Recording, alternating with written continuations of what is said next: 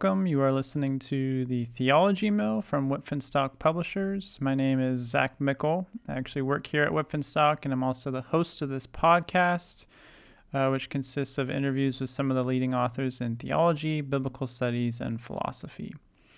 If you like what you hear on the podcast, come stop by our website at bivins-starr.com. That's WIPF and stock, STOCK.com. And this episode is the second installment of our series, The Grind, in which we interview young scholars and PhD students on what it's like to try to make a way in the theological academy, particularly today. On this episode, I interview Cody Bivins-Starr, PhD student at the University of Aberdeen. Cody is studying theological ethics at Aberdeen and writing his dissertation on a theology of madness under the direction of Dr. Brian Brock. So with that, let's head over to the interview.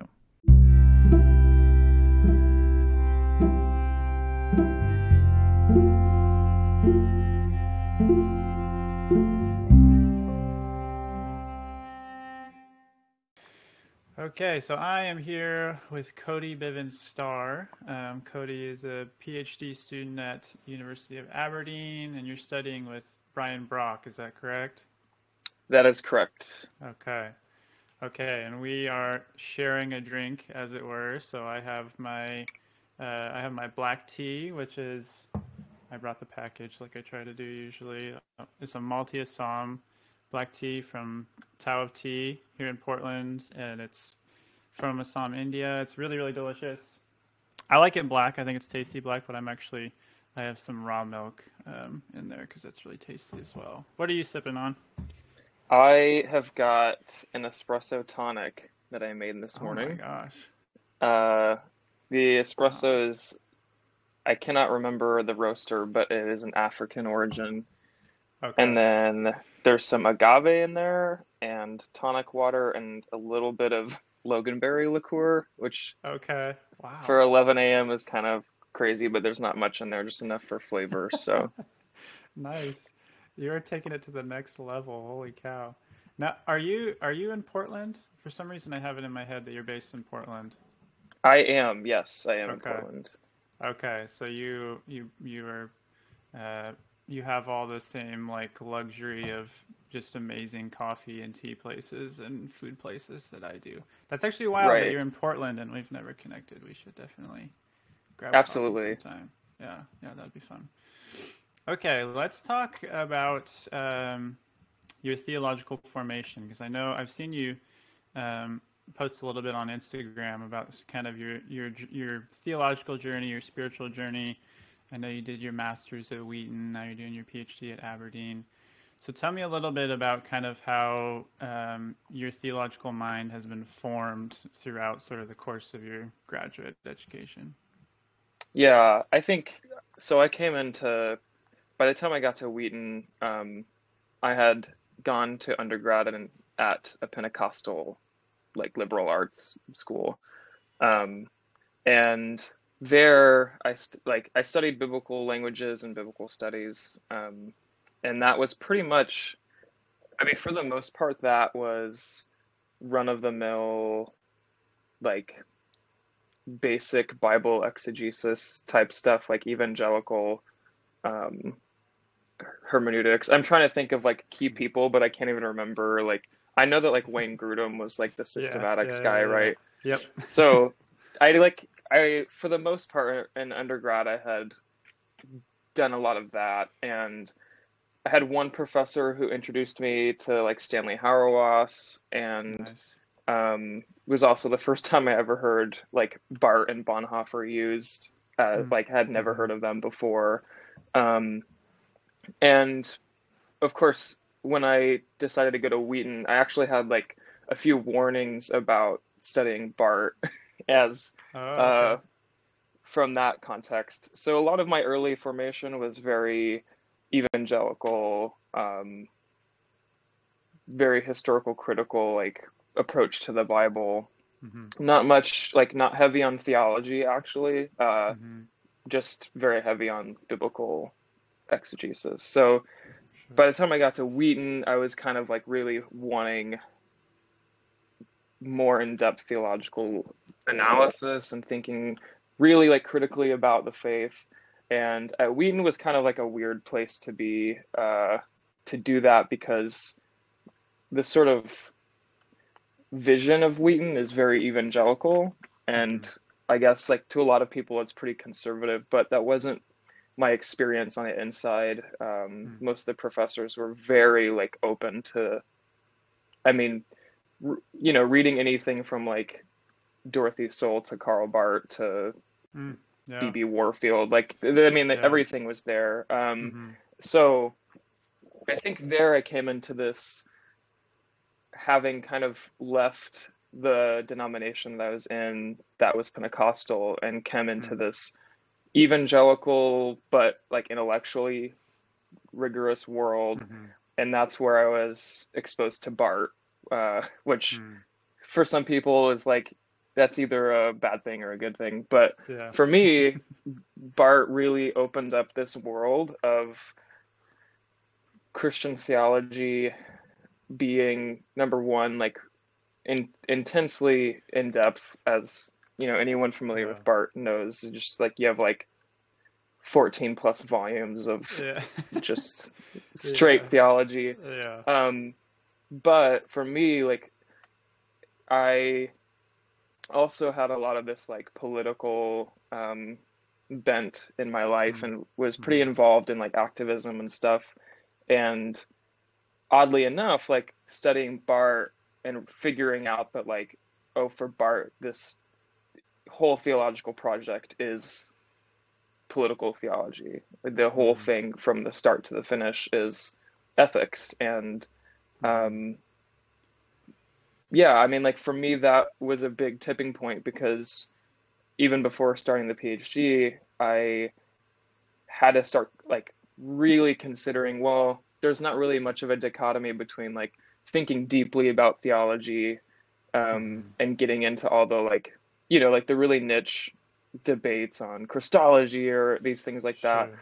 But thinking that all of that has relevance to the way that we live, and especially the way that we live in society. And so, yeah, I came out of grad school really with a lot of like, so my master's was in systematics. So I guess technically I was doing systematic theology, but I was constantly having that frame of mind. And now, so far in my PhD work, really that tension is still there, of like doing a lot of in-depth like systematics type stuff, but always considering sort of the ethical and political behind that. So I don't know if that helps like paint a picture of my formation, but it's kind of a journey from like Wayne Grudem systematics to like, oh, I actually think that systematic theology can be anti-fascist, or can like actually ground movements against oppression and totalitarianism. So yeah, I think that is a little bit about that formation. But for sure, yeah, it's tricky, like making your way in the academy, trying to find where you fit, like disciplinary, like as far as disciplines, because I think for so many people, like myself included, I sort of am like resistant to thinking within disciplines. Like it's more fun to, it's more, I think, more fun and more fruitful to be kind of cross-disciplinary. And so, and ultimately, like, to some extent, like those disciplinary constraints are helpful because they provide focus, but they can also be limiting and restrictive, and kind of, I think can like prevent work from being like as generative as it could be otherwise, I guess. But that's a really fascinating story of your development from Grudem to Hauerwas. I feel like that's a pretty stark contrast. So, yeah, and I know for you, part of the journey was kind of moving communities, so kind of a spiritual journey as well. So could you talk a little bit to that too? Yeah, so like I said, Pentecostal school, specifically it was in the Assemblies of God, so I guess I should have clarified that because there's like three or four really large Pentecostal denominations. Sure. Um, yeah, and by the time I got to graduate school, I had like attempted to, I had interned with a really awesome church in Iowa that was Assemblies of God, but like was using like the Book of Common Prayer and Hmm. like Wow. liberation theology. It was like this really interesting place where it was, you know, there's like speaking in tongues happening while you're hearing the Apostles' Creed. Like just really Yeah. strange but awesome. Uh, That's cool. and just like that church really embodied like the struggle of the church was predominantly poor and Hmm. um but it's the like I guess if I wouldn't say a motto, but I guess the motto for the church was all things common from Acts 2, where all of the early believers are selling their possessions and distributing it to each other. And that, I mean, that really like happened in that church. And so for me, I really just was looking for a community like that again. Hmm. But after George Floyd and his murder, Hmm. the Assemblies of God at the time like really didn't step up, and I that was a really big issue for me. It was close to Chicago, um, Hmm. and as you know, Portland, Chicago, all of the like some of the Yeah. hotbeds for a lot of resistance there, and Yeah. to me, it was just like I guess it was sort of a like Bart Bonhoeffer kind of moment where you realize that you're the people who formed you like are not stepping up to the plate, Hmm. and Yeah. um, all of the theology and the biblical studies training that they teach like clearly did not give them the like drive to say something or act Hmm. in a particular way. And I think like I am not parallel to Bart in any real form, but in his biography, like there is a point in which when World War I begins, like his theological professors all sign this document, supporting it and saying like this is what is good Wow. and this is what the church should support. And for me, it was like the last straw because Trump's election was the Yeah. first really big straw where seeing the people who you looked up to sort of giving a pass to these things. And Hmm. then George Floyd's murder, the response was like, supporting the army coming into your cities and just Hmm. this absolute chaos. And so for me, I Hmm. just kind of at that point decided that to leave formally. And then I was attending Anglican churches for a while in grad school, really, really good church, what had like mostly philosophy and art professors attending. So it was pretty Okay. interesting. Very like aesthetic based, like everything was it was like Anglo Orthodox almost, Okay. just Okay. all of the bells and whistles. Yeah. Yeah. Yeah. Um, and when my wife and I moved out to Portland a little over a year ago, we were attending an Anglican church and just kind of had like a lot of weird awakenings where we realized like maybe we aren't Anglican. And Yeah. even though we like value a lot of the spirituality and the theology, we ended up landing in a Mennonite community, or Okay. at actually Portland Mennonite Church, Okay. um, Nice. and really just found. To me, it was like everyone really thinks deeply about theology, but what ends up mattering more, I wouldn't say more, but what really matters is the action. And Hmm.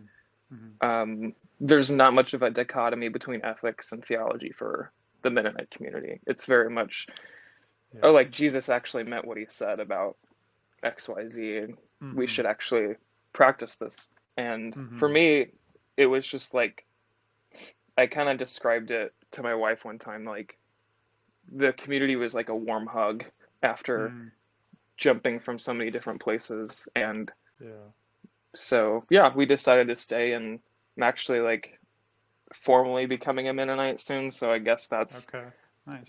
the cap to the journey. And uh, yeah, I don't know if I'm like a perfect Mennonite uh, because I have all this sort of like, I'm like reading dogmatic theology, which Mennonites aren't famous for. Yeah, Uh, yeah, but yeah, there's a lot of good stuff, and it's a really valuable community to have in such like an isolated time. yeah, So, for sure. Yeah, yeah. No, actually, Whitfinstock has a lot of people on staff, and one of our CEOs too are part of not a Mennonite church, but a kind of a communitarian church called uh, Christ. I'm gonna butcher it. I don't think I have it right. I know the acronym is COSK. They call it COSK. I think it's Christ of of the Servant King or something like that. But yeah, I can attest to the fact that like one of their big mantras because they live in like in they do like community living, so most of them like live with each other. Um, mm, but they very much are like let's one thing I've heard them say, sort of this refrain is like, let's be the church rather than just going to church. And I see them really kind of living at the boundary between doctrine and praxis and mm. kind of defying that dichotomy, which is a cool thing. Um, let's talk a bit about what you're researching now. So what are you kind of digging into? It's your second year of your PhD at Aberdeen, is that right? It's my first year actually, yeah. First year? Okay, first year. So what are you studying right now at Aberdeen? So the actual degree is theological ethics, and like you mentioned, I'm with Brian Brock, Mm-hmm. who is an excellent supervisor. And my research is attempting to provide a theological account of madness or psychosis. Um, and I use those terms in particular because um, primarily madness to emphasize a sort of demedicalized Mm. way of Yeah, understanding it. And yeah. then psychosis, I think, is more a term. It is a medical term, but or a psychological term, but it captures sort of the umbrella of a lot of things that get Mm-hmm. categorized. So I think that for most people, it would be schizophrenia being probably the Mm-hmm. biggest one. Certain types of bipolar disorder, schizoaffective, schizotypal, Yeah, and then of course you can go down the list of all of the different diagnoses that are yeah. all under that umbrella. But um, yeah, I'm attempting to provide a theological account, and I guess basically what that means is I'm trying to really complicate our perception and our presuppositions about what madness is. Yeah, Um, which is so and needed. Yeah, absolutely, yeah. I mean, yeah. I think one of the other dynamics of my research is I'm trying to do that while taking seriously the real material context that madness occurs in, especially in the United States. Um, I mean, I think the last statistic I checked, there's like 43% of the prison population in the US has like mental illnesses of some sort. Wow. Um, Okay. and I would have to double check that, but the point being that you have millions of people in prison and then millions of them experiencing different forms of psychosis, Yeah, whether yeah. uh, prior to entering the prison system or while they are in the prison system. So I'm trying to take seriously the experience of psychosis while also not ignoring the very basic fact that living with madness in the US comes with a bunch of intersecting forms of Mm-hmm. violence and oppression from the state. Um, Sure, sure. so I think I've got my work cut out for me, but Yeah. that the goal is basically to make this a complicated um, discussion and to say Mm-hmm. that perhaps, I mean, at at minimum, that um, the Christian church should have the resources to at least say that something is happening here that's not necessarily limited to the way that the conversation is happening now. Mm. Um, I mean, Yeah. I one of the things I'm not really dealing with a lot of Christian mystics, and I guess I can mention why as well. But Christian history is full of people we take seriously that are experiencing these very wild. I mean, like Saint John of the Cross, right?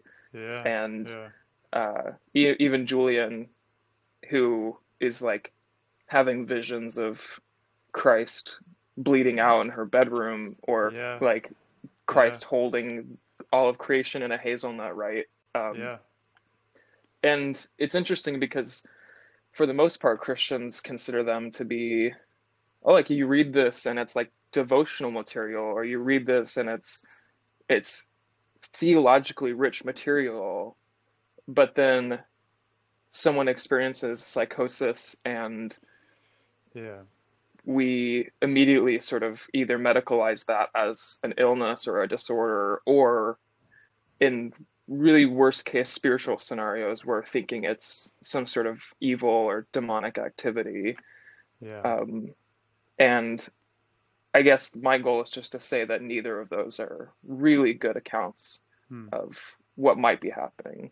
Yeah. Um, Yeah, that's awesome. I feel like that's so needed. Like I said, I mean, yeah, you were talking about saints, and I think even of like a lot of these saints actually had, I mean, they probably weren't diagnosed at the time because they maybe didn't necessarily have diagnoses um, in these kinds of things back then. But like Saint Therese of Lisieux or like mhm. Ignatius of Loyola, like definitely had issues with, pretty severe anxiety, obsessive compulsive disorder, like all sorts of stuff. Right, And like you said, absolutely. we read them as mystics and as this sort of like beautiful spiritual literature, um, but sort of miss the fact that like they were pretty messed up, and if they were living today, we would probably think that it was, their struggles were a bit too much, and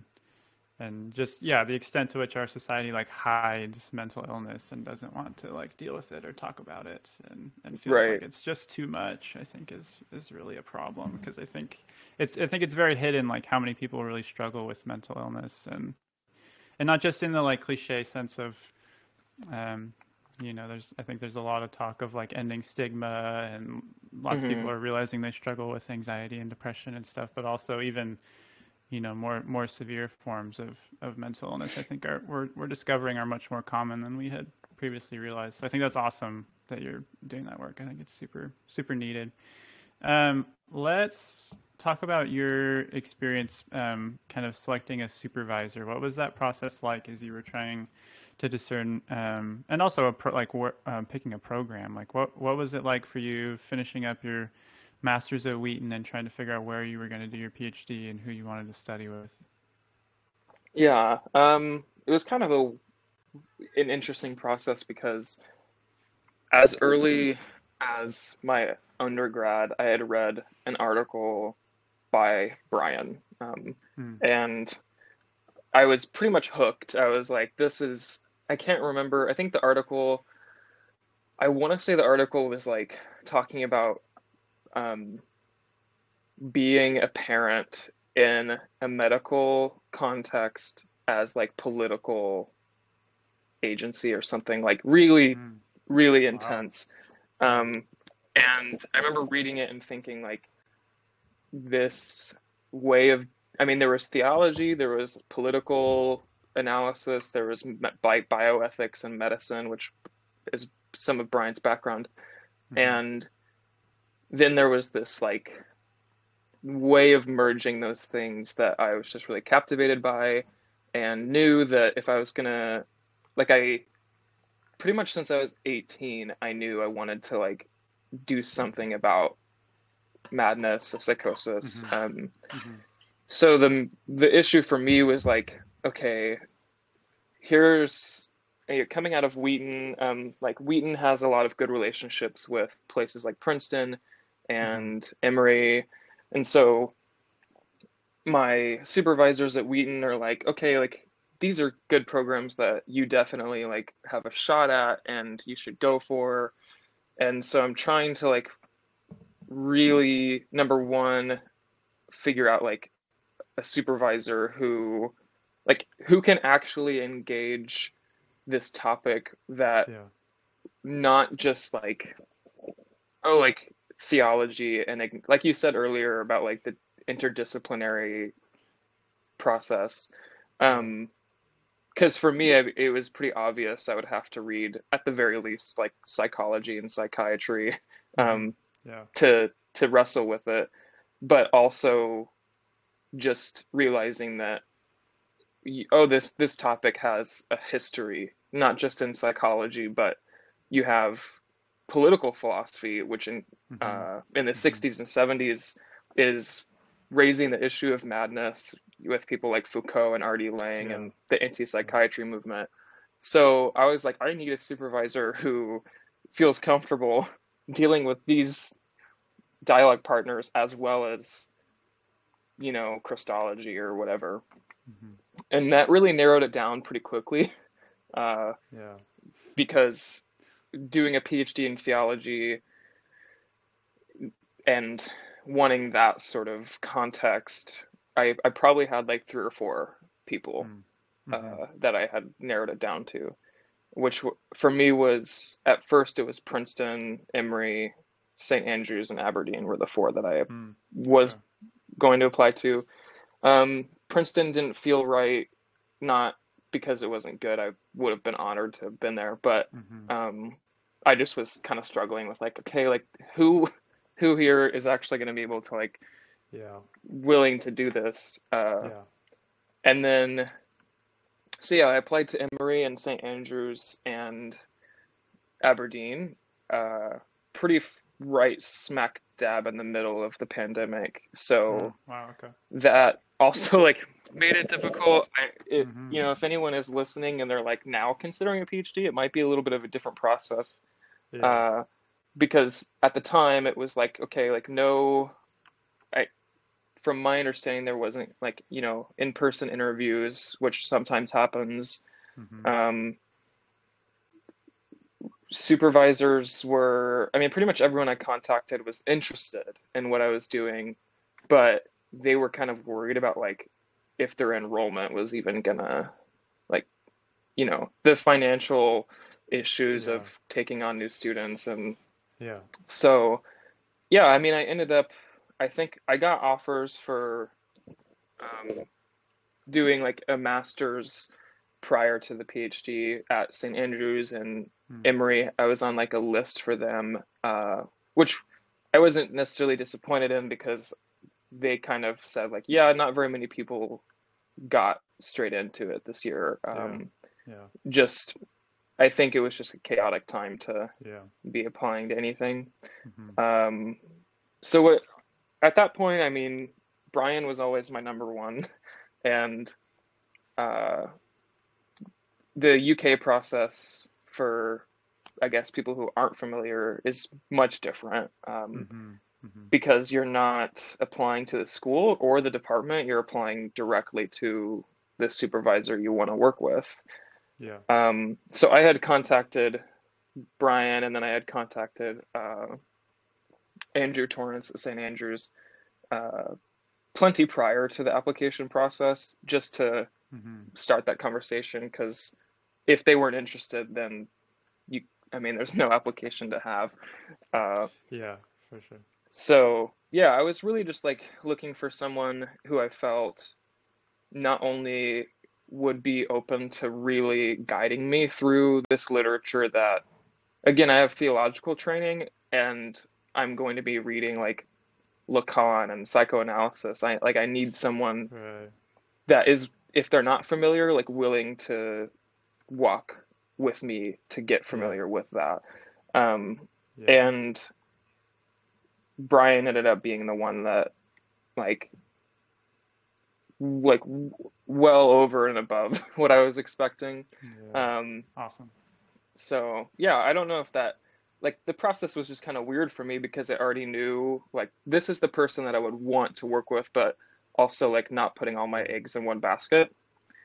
Um, Yeah. and yeah, it ended up working out, and I would say like also again with supervisors, the tip that I was given was if you email them now and you and there's a conversation that starts but you don't hear back from them, then even if you were accepted into the program, that is an indication of how quickly they will get back to you in the Yeah. program.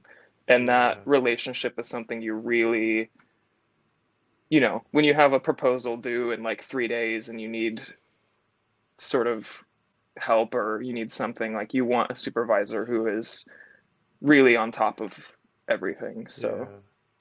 Yeah, I imagine that's especially the case doing a distance program in the UK. That if I can only imagine how frustrating it would be if you had a supervisor who was very slow to respond to emails. That would be pretty dang frustrating. So, oh yeah. what would you say? What would you say are like some of the pros and cons of going UK system versus US system? I know there are lots of differences, but what's been kind of what you found to be, I guess, helpful and unhelpful about the UK system?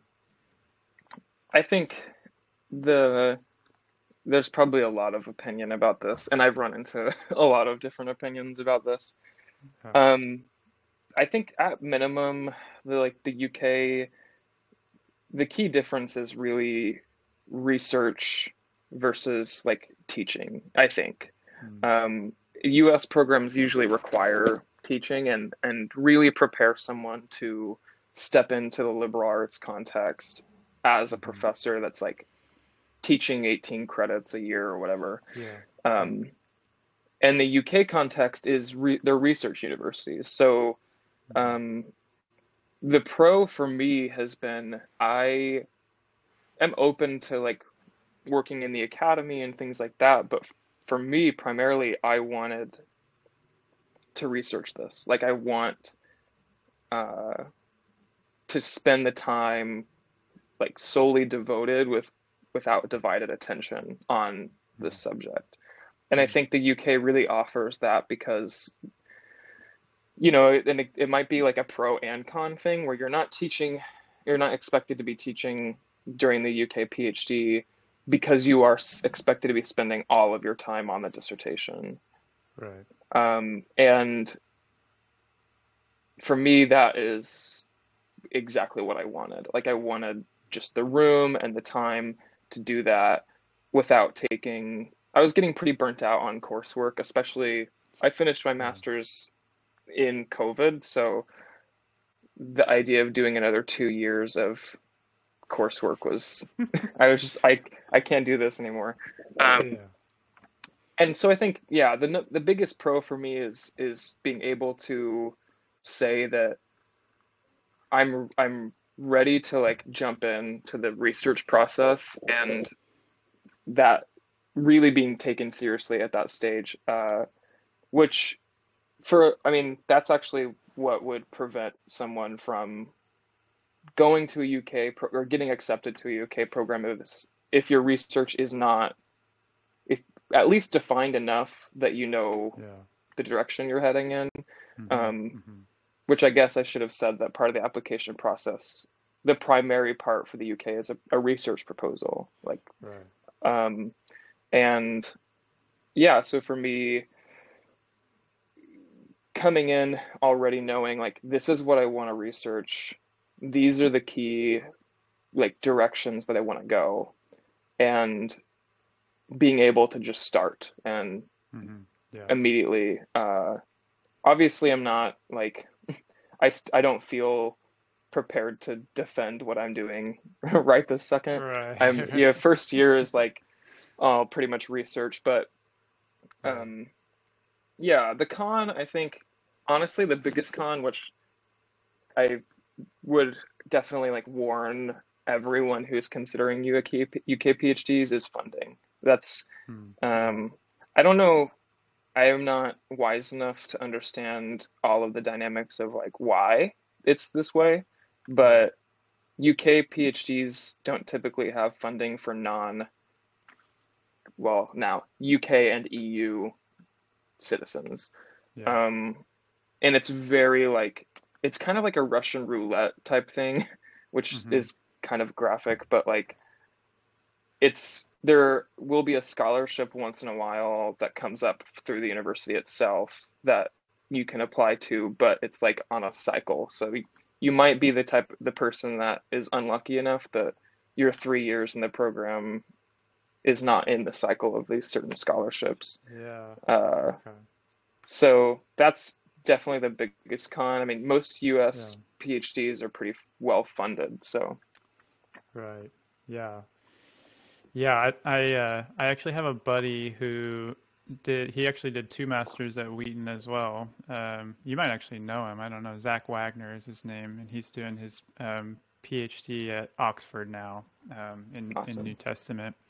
But that was his thing too. That's why he chose UK over US. Well, I think, he had a couple reasons. One was because he felt like the UK was a little more open to like confessional scholarship. Yes. Like, and his description, I think, was like, maybe I shouldn't talk so much for him on a podcast, but his description was like in the US it just can get a little weird in terms of like confessional scholarship, whereas in the UK they're much more open to it, and it's kind of more commonplace. But his maybe even bigger reason was that he was just super sick of coursework, and he didn't want to do 2 or 3 more years of coursework before he started his PhD. So because he had done 2 master's degrees, so he's like, dude, I'm done. And he had 2 kids, and so he's like, I'm done doing coursework. I want to just start writing. Yeah, I think that's an excellent point. Yeah. Sorry, but No, about the confessional thing, like part of my theological formation was becoming convinced that not only through the academy, but through my experiences at churches, which were predominantly poor, was realizing that confessional theology actually does really matter to oppressed and marginalized people. And I don't think that's a popular notion in the US to acknowledge, but in the UK, definitely like very open to that. Ironically enough, because Europe and the UK are pretty post-Christian at this point. Yeah. But in the academy, it's like, oh, you actually think that God became human? Okay, cool. Like, I'm a physicist. Let's talk about it. Yeah. And in the US, it's like, even in theology, it's like, whoa, like, put on like the emergency brakes with the confessional confidence there. So totally, yeah. What would you say, as far as kind of your experience within the PhD so far? What would you say have been maybe the biggest pain points, and what have been sort of some of the joys as well? Yeah, pain. I mean, besides the issue of funding, which is just a constant like pressure, in the program itself, what I really struggled with, and I think I'm still getting used to, is that in the UK structure, I guess your assumption is like, okay, when I start, like, I've got my research proposal and my supervisor's gonna kind of keep editing that, and then I'm gonna like really know what I'm doing, like from the start, like have a timeline and start writing. But the reality is that it's the first year is like you are totally free to just like follow all of the rabbit trails that you want to follow and see if they work out. And if they don't, then you just go to the next one, right?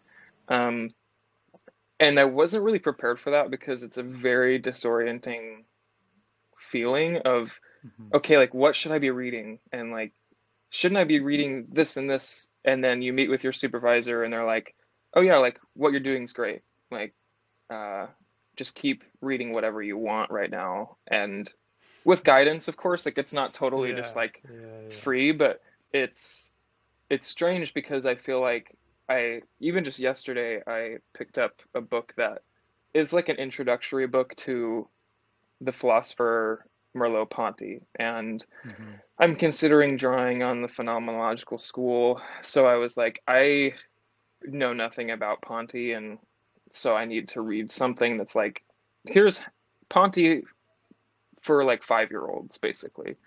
And I actually like struggled because I was like, is this a waste of my time? Like, shouldn't I be reading like some large treatise on like a big text that's a big deal Yeah. or something. Yeah. But what's strange enough is that actually, like right now, that's normal. Like it's normal to read an intro and think like, okay, is there anything here worth following? And if not, put it down. And it wasn't a waste of time because I'm like narrowing down which threads I want to pull on. Yeah. Um, so I think that's been a pain point, is like adjusting my expectations of having a very, oh, I guess this is the point of coursework, right? You're in a Mm-hmm. course, it's like week one you read this, week two you read this, and it's Yeah. very like Yeah. structured. Yeah. And I'm like, okay, I'm like reading like 8 books at a time, and then when I finish those, it's just like whatever I'm interested in, I'm like Yeah. going after. I feel like a puppy almost. I'm just like, oh my gosh, like reading this guy and he mentions this concept, so now I'm gonna read that book. And Yep. Yeah. uh, my supervisor is just like, cool, like this all you're actually like more oriented than you think, and you feel very Yeah. disoriented, but this is all part of the process. So I think that's Yeah. a pain point for me, is like Got it. I am a very structured person, so it was really difficult to like not be told exactly what to read, when to read it, with Yeah. deadlines. Uh, so yeah. Yeah. And then you asked about joys. Mm-hmm. I think honestly, just the freedom right now of being in a context that values interdisciplinary work, um, but also confessional theology. So I'm in a seminar right now reading Barth's Church Dogmatics 2:2, like a couple paragraphs from that. And so I'm getting like that confessional sort of theology, but in my free time, in my research time, I'm Yeah. reading like Fanon and Foucault Okay. Okay. and all of these like totally non-theological Mm-hmm. stuff. And Mm-hmm. it's been a blast because I feel like I just the sheer amount of this stuff that I'm reading is really broadening my understanding of not just theology, but these other fields that otherwise I wouldn't be involved in at all. Mm-hmm. Um, so that's been really valuable to me, just because it's opened a lot of other doors to, I mean, for me, and like we've talked earlier, just about theology and praxis, and as much as I love confessional theology and value it, uh, it can also tend to only speak to itself and be Mm. like, Yeah.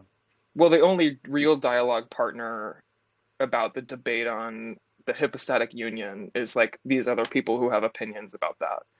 Mm. But I think something about Aberdeen, especially with the ethics department, is that the goal is to do theology that takes seriously the world, and Mm. um, it's also confessional, right? Like as Christ embraced the world in the incarnation, so also we interact with it. We're not separate from it, and uh, for me, like that has opened a lot of doors of dialogue in places that totally would not have been open.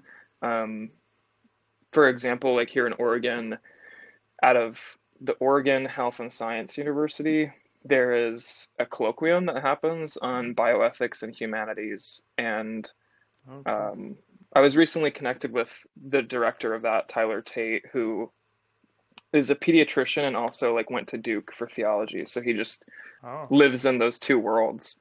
that's And awesome. um, yeah, like I'm just looking forward to going to those things and like interacting as a theologian that's like confessional, but can speak into the context of psychoanalysis without making it overly theological, I think, if that makes sense. Mm. Like, Yeah. um, being able to engage in that is really a good thing. So, Yeah, absolutely.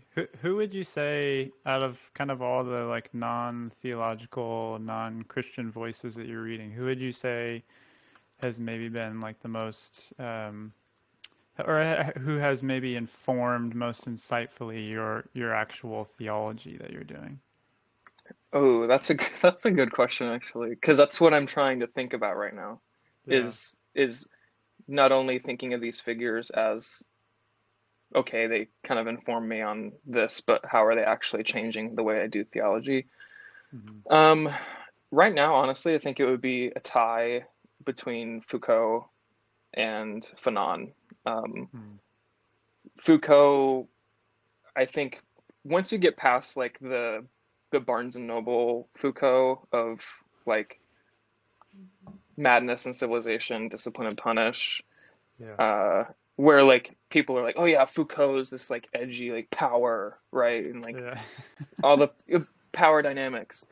Yeah. Like once you get into Foucault on like biopolitics and psychiatry and like there is so much fruitful stuff um, that I think has been tapped into in some contexts, but popularly hasn't really been. Um, Mm-hmm. Foucault discourse is kind of stuck on power, but once you get into like what is the social body, what is medicine, like how is medicine disciplining the social body, like all of these sort of connecting points. Mm-hmm. Um, Mm-hmm. and I think especially as we are coming out of a pandemic, and I'm like thinking, okay, what does theology look like in a world where not only is the state like, you know, I'm a like vaccinated, supporting like health measure person, Mm-hmm. but Foucault does require us to like ask, okay, but how much power does the state have if the state is also like organizing health and the Mm. Yeah. body?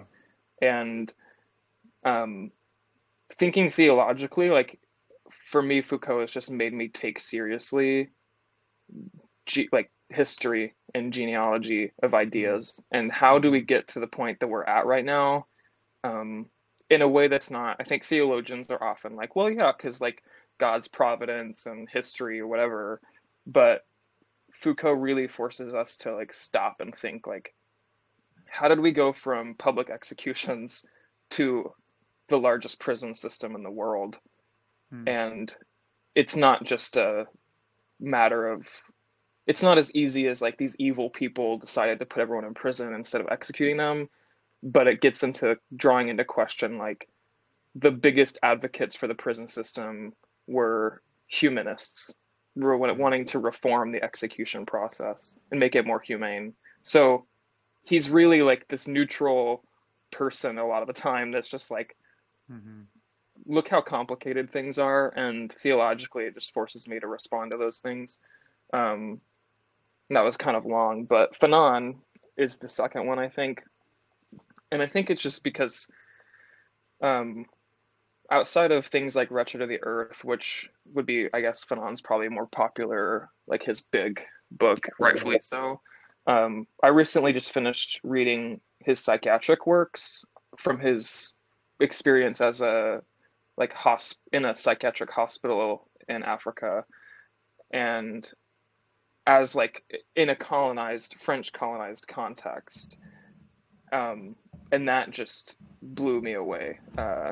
Just the way that he really is weaving like his psychiatric practice with real patients, but acknowledging the sort of colonial dynamics Mm. that Mm-hmm. these people are experiencing. So, Mm-hmm. for a quick example, like in these texts, he ran an experiment where he like communalized the psych ward in France to where the community was like in charge of themselves. And so Oh, wow. basically, yeah, like it's really wild. And Huh. he just like kind of like decolonized this psych ward and Mm-hmm. like got rid of restraints and like interventions and just had like the quote unquote psychotics or like the mad people Yeah. like come together and do their thing, and they eventually started like caring for each other, and it was very like interesting. um, but then he did the same thing in a predominantly African Muslim context, and tried to like enforce this sort of French social vision in there, and it didn't work. And Hmm. he talks about like basically how in order for actually like non-carceral systems to take over, you have to let the indigenous way of life actually flourish, Hmm. and you can't like Hmm. force a vision upon it. And once he did that, once he like gave the freedom to these Muslim patients to organize themselves in a way that was familiar to their culture, Yeah. it mirrored the first experiment.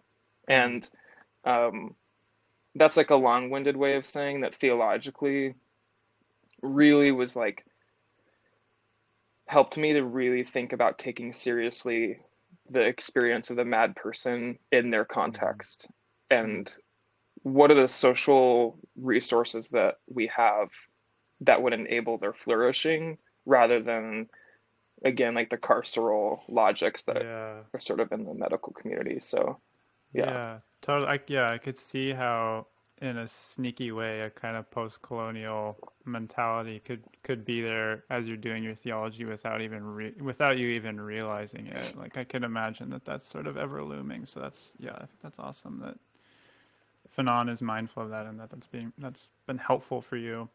One question I have is obviously this might be a hard question for you at this point, being it being your first year in your PhD program. But what has it been like trying to discern, and maybe you already know, maybe you already have a plan, but what has it been like trying to discern what you want to do after your PhD or what you want to do with your PhD?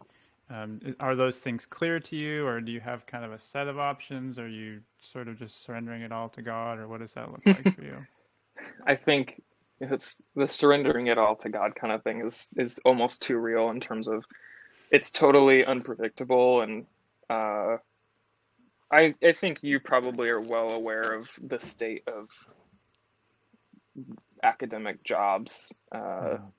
and not only are they few and far between, but I think there's just not a lot of room if, and I think I'm in a weird place where a lot of what I'm doing is not typical. Like, I'm not a systematic theologian doing a PhD in like doctrine of God, and I'm white and male, Mm-hmm. right? Right. So in some ways, I think like I'm in a weird position in that I think there are some doors open to me in the academy because of the by nature of what I'm researching, but Mm-hmm. also just again the availability of jobs is minimal. Yeah. So Yeah. I've kind of like I have a few connections to local universities that even not thinking full time, but just being involved in them in whatever Mm-hmm. capacity that looks like, I think is important because it, again, like not even thinking like full time professorship, but even just adjunct work Mm-hmm. on the side of whatever else I'm doing is keeping a foot like in the academy. But Mm-hmm. also, what I am researching, I think the more that I research, the more that I'm convinced that if I were even to be like a full time professor, I would I would still like have to somehow be involved in it in real life, like outside of the academy. Mm-hmm. Because again, like I said, one of the biggest factors of my research is mass incarceration. And Mm-hmm. I think what I hope to do after the PhD is that no matter where I'm at, I want to get creative with how to use the PhD in a liberative way and Mm-hmm. to Mm-hmm. sort of actually interact with the people that I am concerned about in my Mm-hmm. research, and that I have like personal experience in. And um, yeah, I don't know if that's not really a concrete answer because I don't have like I've got like three job options that are just waiting for me after I'm done with all of this. All right. But Right. it's kind of just like keeping it open to whatever makes sense and whatever feels right, which sounds really vague, but if that means that I'm like working for Sisters of the Road full time with a Mm-hmm. PhD, like that work would be meaningful. And Mm-hmm.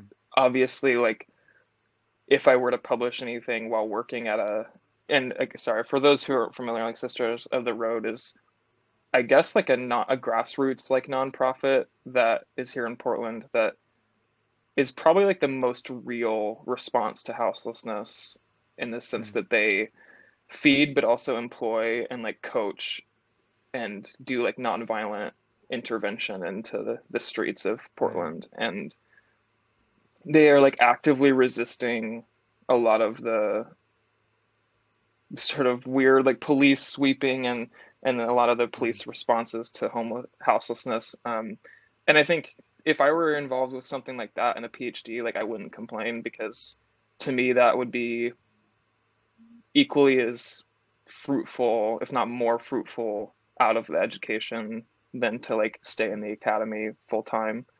Uh, yeah. Mm. So I don't know if Yeah. that really answers it because I don't have like a concrete answer, but something that actually has like skin in the game and Yeah. is involved with the struggle that is happening in our society, and who knows what that looks like. So Yeah. No, yeah. I don't expect anybody to have a concrete answer to that question when they're in their first year or even their final year of their PhD. So that's totally understandable.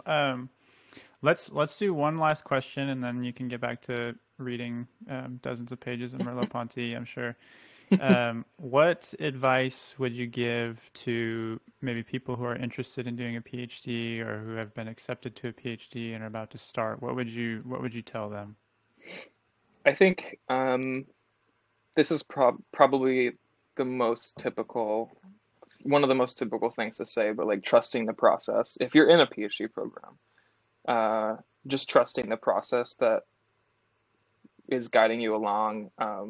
It again, like I said, like it's for me, it'd been disorienting, but part of what I've had to learn is like if you have a good supervisor, part of what you do is trust them, and if they say you're Mhm. if they say that you are doing well, they mean it. Like they've Yeah. seen enough people that have not done well that they Yeah. know what they're talking about. Um, and that I think whatever else happens in a PhD program, whether US or UK, if you trust your supervisor, that pretty much will guide you through the whole program because they're the Mm. one that has to get you from start to finish. Uh, Yeah. and if you're considering a PhD, I think, wow, like really, really, really consider why you want that. Mm. Uh, because it's not, as we've just discussed, it's not a guarantee for the Yeah. dream professor job. And if anything, like there are almost too many of us. So Hmm.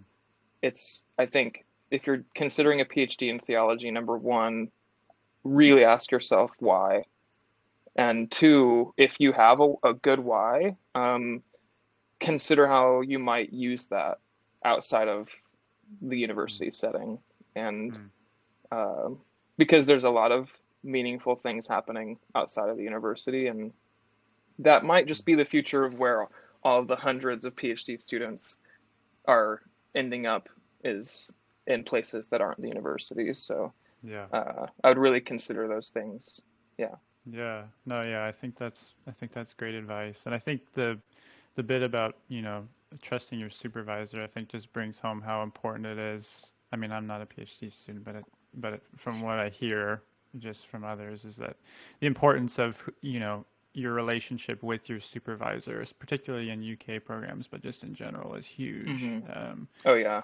So it seems like getting to know them as best as you can ahead of time is really, really helpful. I mean, it'd be like, a boss at a job can totally make or break a job, even if it's a job you really love. If you have a boss who just micromanages you or never invests in your progress, like it's Right. probably going to be a Yeah. pretty bad experience for you. So yeah, I think that's Yeah. I think that's great advice. Yeah. Cool. Well, thank you, Cody. I really appreciate this. This has been a good talk. And like I said, let's definitely, since I know now that you're in Portland, let's definitely grab coffee or something soon. Yeah. Absolutely. Thank you for having me. Yeah, of course. Talk to you soon.